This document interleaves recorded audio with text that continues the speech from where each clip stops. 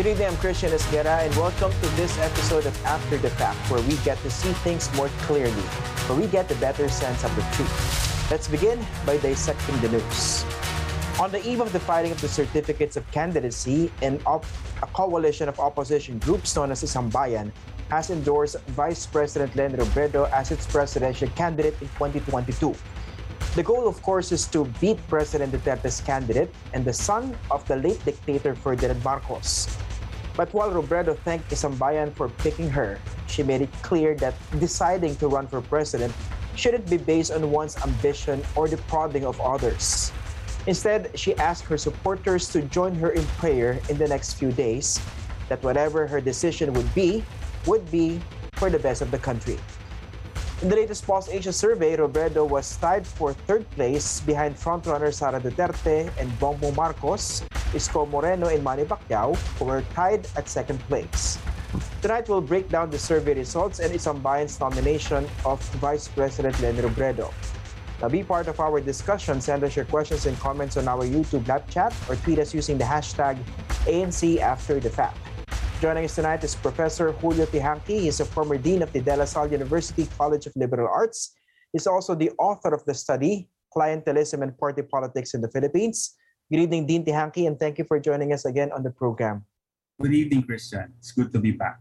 Okay, let's start with this nomination by Isambayan of Vice President Leni Robredo as its presidential candidate in the 2022 elections. Were you even surprised by this? And from the perspective of the ability to win, is this a wise decision by Isambayan? Oh, well, it was a foregone conclusion. No? There wasn't any doubt to begin with. No? It was quite apparent from the very beginning that Sambayan had only one candidate in mind, no? And that's Vice President Leni Robredo. Their entire selection process, to my mind, was a form of backward engineering. No? They already have a candidate, and then they work backwards to legitimize their choice. No? So, I wish them luck, no? Because in my sense, no, VP Leni was sincere and smart in seeking the broadest possible coalition of non-administration political forces. No? And mind you, they're up against a very formidable administration machinery, no? With a strong, undeclared candidate and a resurgent Marcos. No? What we're seeing here is a rise, no, of an anti-EDSA coalition, no, composed of a Duterte-Marcos or a Marcos-Duterte alliance. No? In 2016, there was an alliance between these two political dynasties, but this was an informal alliance. No? So VP Leni, no, should she accept, no, the nomination of Sambayan, is really up for a very difficult fight. No? So that's the reason why I think, no, to be fair to Vice President Leni, no, she's been working so hard to really broaden the base of the non-administration candidates. No? Okay. So I think, instead of following the lead of VP Leni, there are some purists, no, or hardliners within Sambayan, who took a hardline stance and started pouncing on Manny Pacquiao and Isko Moreno. No? That's no way to build a coalition. No? So in the game of elections, no, in the game of electoral politics, no, the first move is trying to know your core base and then trying to add to that core base. Okay. In this case, can you elaborate on this so-called Duterte-Marcos alliance, which is part of what you call an anti-EDSA coalition? EDSA coalition. No? Is that even relevant? Is that even relevant in the 2022 campaign? It's not relevant to the ordinary voters, no, but it's relevant to the entire political trajectory of the country in the post-1986 era, no, because the EDSA People Power Revolution established what we have right now, no, the so-called EDSA regime, and the resurgence of the Marcoses, no, if Bongbong Marcos declares, and if he runs, and if he wins, this is the capstone, no, to this gradual rehabilitation of the Marcoses, no? And the entire EDSA revolution, no, the EDSA narrative would have been repudiated by the very son of the dictator that was ousted in 1986, no? And together with the other counter EDSA narrative, that of the Duterte narrative, no, we are seeing a big challenge, no, to the future of this country. Okay, so if you are Isambayan and assuming that Vice President Leni Robredo accepts the nomination, what would it take for her to topple those presumed frontrunners, Duterte's candidate and perhaps Bongbong Marcos? Okay, the way to play it smart really is to know, to have some introspection, no, of what your electoral base where your votes would come, no, to begin with, no? So since most of the hardliners within Sambayan apparently do not believe in surveys, so let's look at their track record, no? It's not a one-to-one correspondence, but if we assume that the base would come from the same constituencies that voted for the Liberal Party in 2016 and those that voted in 2019 for Ocho Derecho, Mar Rojas got a total of between 9 million, no, plus votes in 2016, and VP Leni got 14 million. No? So their base in 2016 was between 9 to 14 million. No? So granted that this is your base, the objective really is to keep this base and to add to it. No? And 2019, which is a senatorial election, the total votes for Ocho Derecho was 50 million.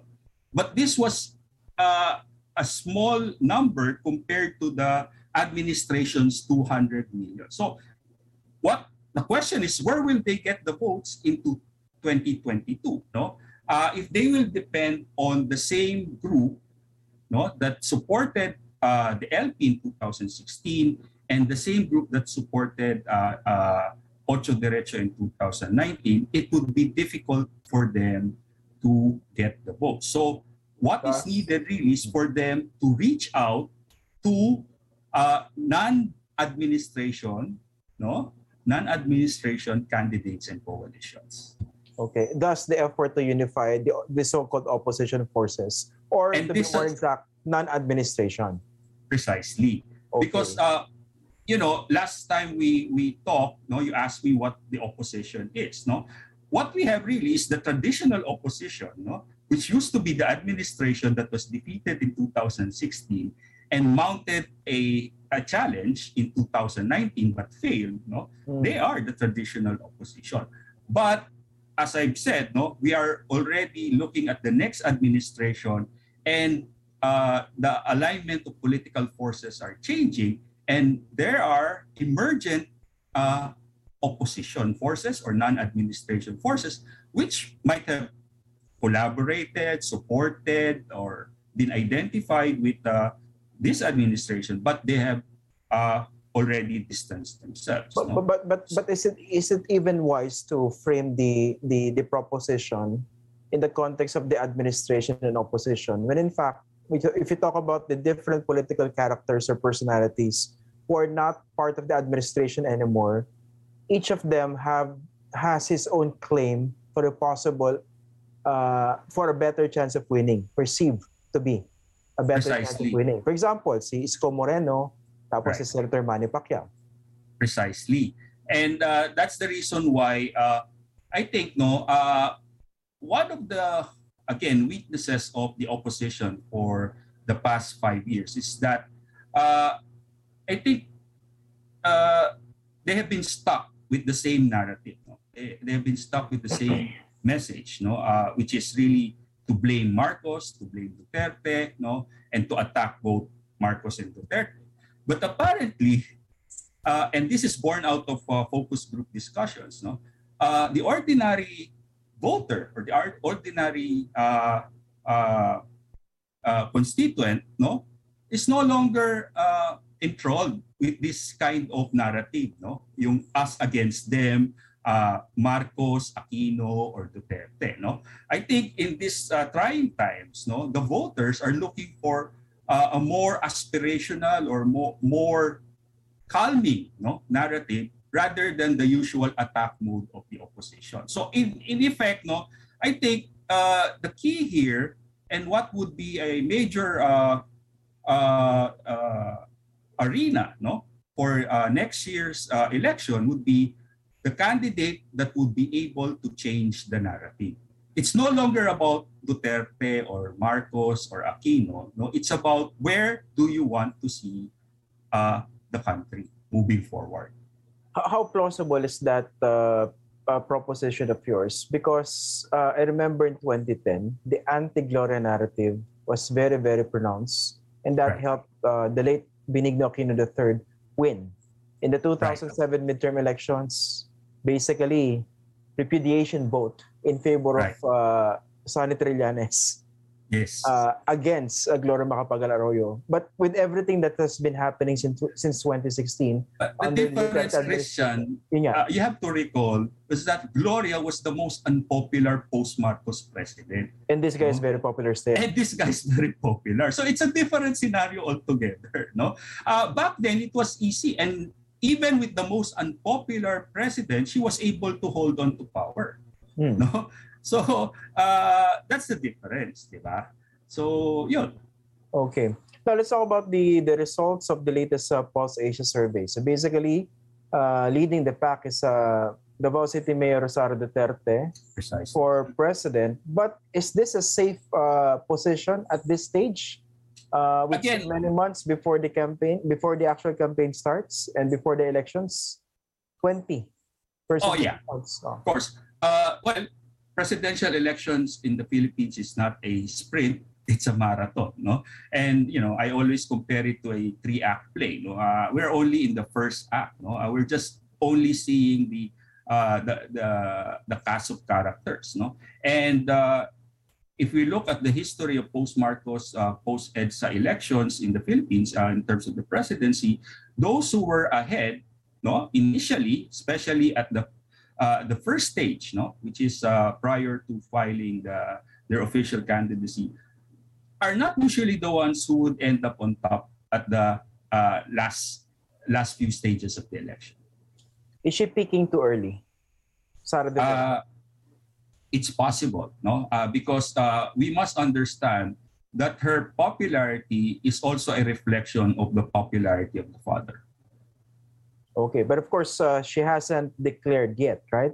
Yes. So a lot of things can still happen and affect her standing, right? Yes, I think this is a part of the residual of the popularity of the president himself. No, so this is being reflected to the daughter. So despite the fact that she haven't declared formally, and what do we know about Sara Duterte? Duterte, no, to begin with, no. So, so wala namang compelling na kwento, no, or storya, no, and yet she's up there, no. So I think the only perhaps naalala nga ng tao sa kanya nung may sinapak siyang sheriff, di ba? So other than that, di ba? Okay. And then how do you explain this? Basically, she lost 8 points overall. So from 28% in the June survey, in September, 20%. Tapos sa Mindanao, 15 ang binaba niya. Kasi nga, well, again, it was born out of the internal family drama, no? So there was some hesitancy. So it tended, it might have confused their base, no, whether she's going to run or not, no. So that entire drama behind Duterte, no. So that's one. Second, Bongbong Marcos is taking away votes from her in Balance of Luzon and is in Metro Manila, no, and the same goes for Isko. No? So both Bongbong and Isko are siphoning off votes from her. In the Visayas and Mindanao, Manny Pacquiao is doing the same. So that's the reason why her numbers dropped steeply by 8%, and the next three gentlemen candidates after her, we see a statistical tie. No? So at this point, the race is tightening, no? To these four candidates so far. But of course, this is just the beginning. No? Yeah, but how about it's not the end. Yeah, but how about Vice President Len Robredo? 8%. Okay. Her numbers have the average between 7 to 9, no? All 27, 6, 8. Ano lang, basically steady. Steady lang, no? That's a decent number to begin with, no? She hasn't declared yet, no? Now with the Sambayan nomination, and if she accepts, no, this might give her some boost, and it's going to be an uphill climb, no? Some members of Sambayan are saying that no, she's not new to this kind of electoral fight, because in the past that's what she did, no. But there's a difference, no. In 2016, she was the administration candidate, no. So it was possible to really win that, no, vice presidency. But now it's going to be a big challenge on her part, and Sambayan and all those who support her will really need to work extra hard to make it happen. Would she have better chances of winning the presidency if both Sara Duterte and Bongbong Marcos run, along of course with Isko Moreno and Manny Pacquiao? Again, no, it depends on the calculus of the major political players, no. As I've said, no, if you frame this as for the opposition, if you frame this as the threat of the rise of an anti-EDS coalition, then that should be the cue for Sambayan and the supporters of Vice President Leni to further reach out and broaden their base. So that's what I'm saying, no? So it should trigger a more concerted effort, no? Of course, time is running out. By next week, no. Once they, but then again, no. Hope springs eternal, no. They must continue negotiating in order to achieve whatever they want to achieve. Okay, Dean Julio Teehankee, thank you very much for joining us tonight on the program. Thank you. We're taking a short break. After the fact, we'll be right back.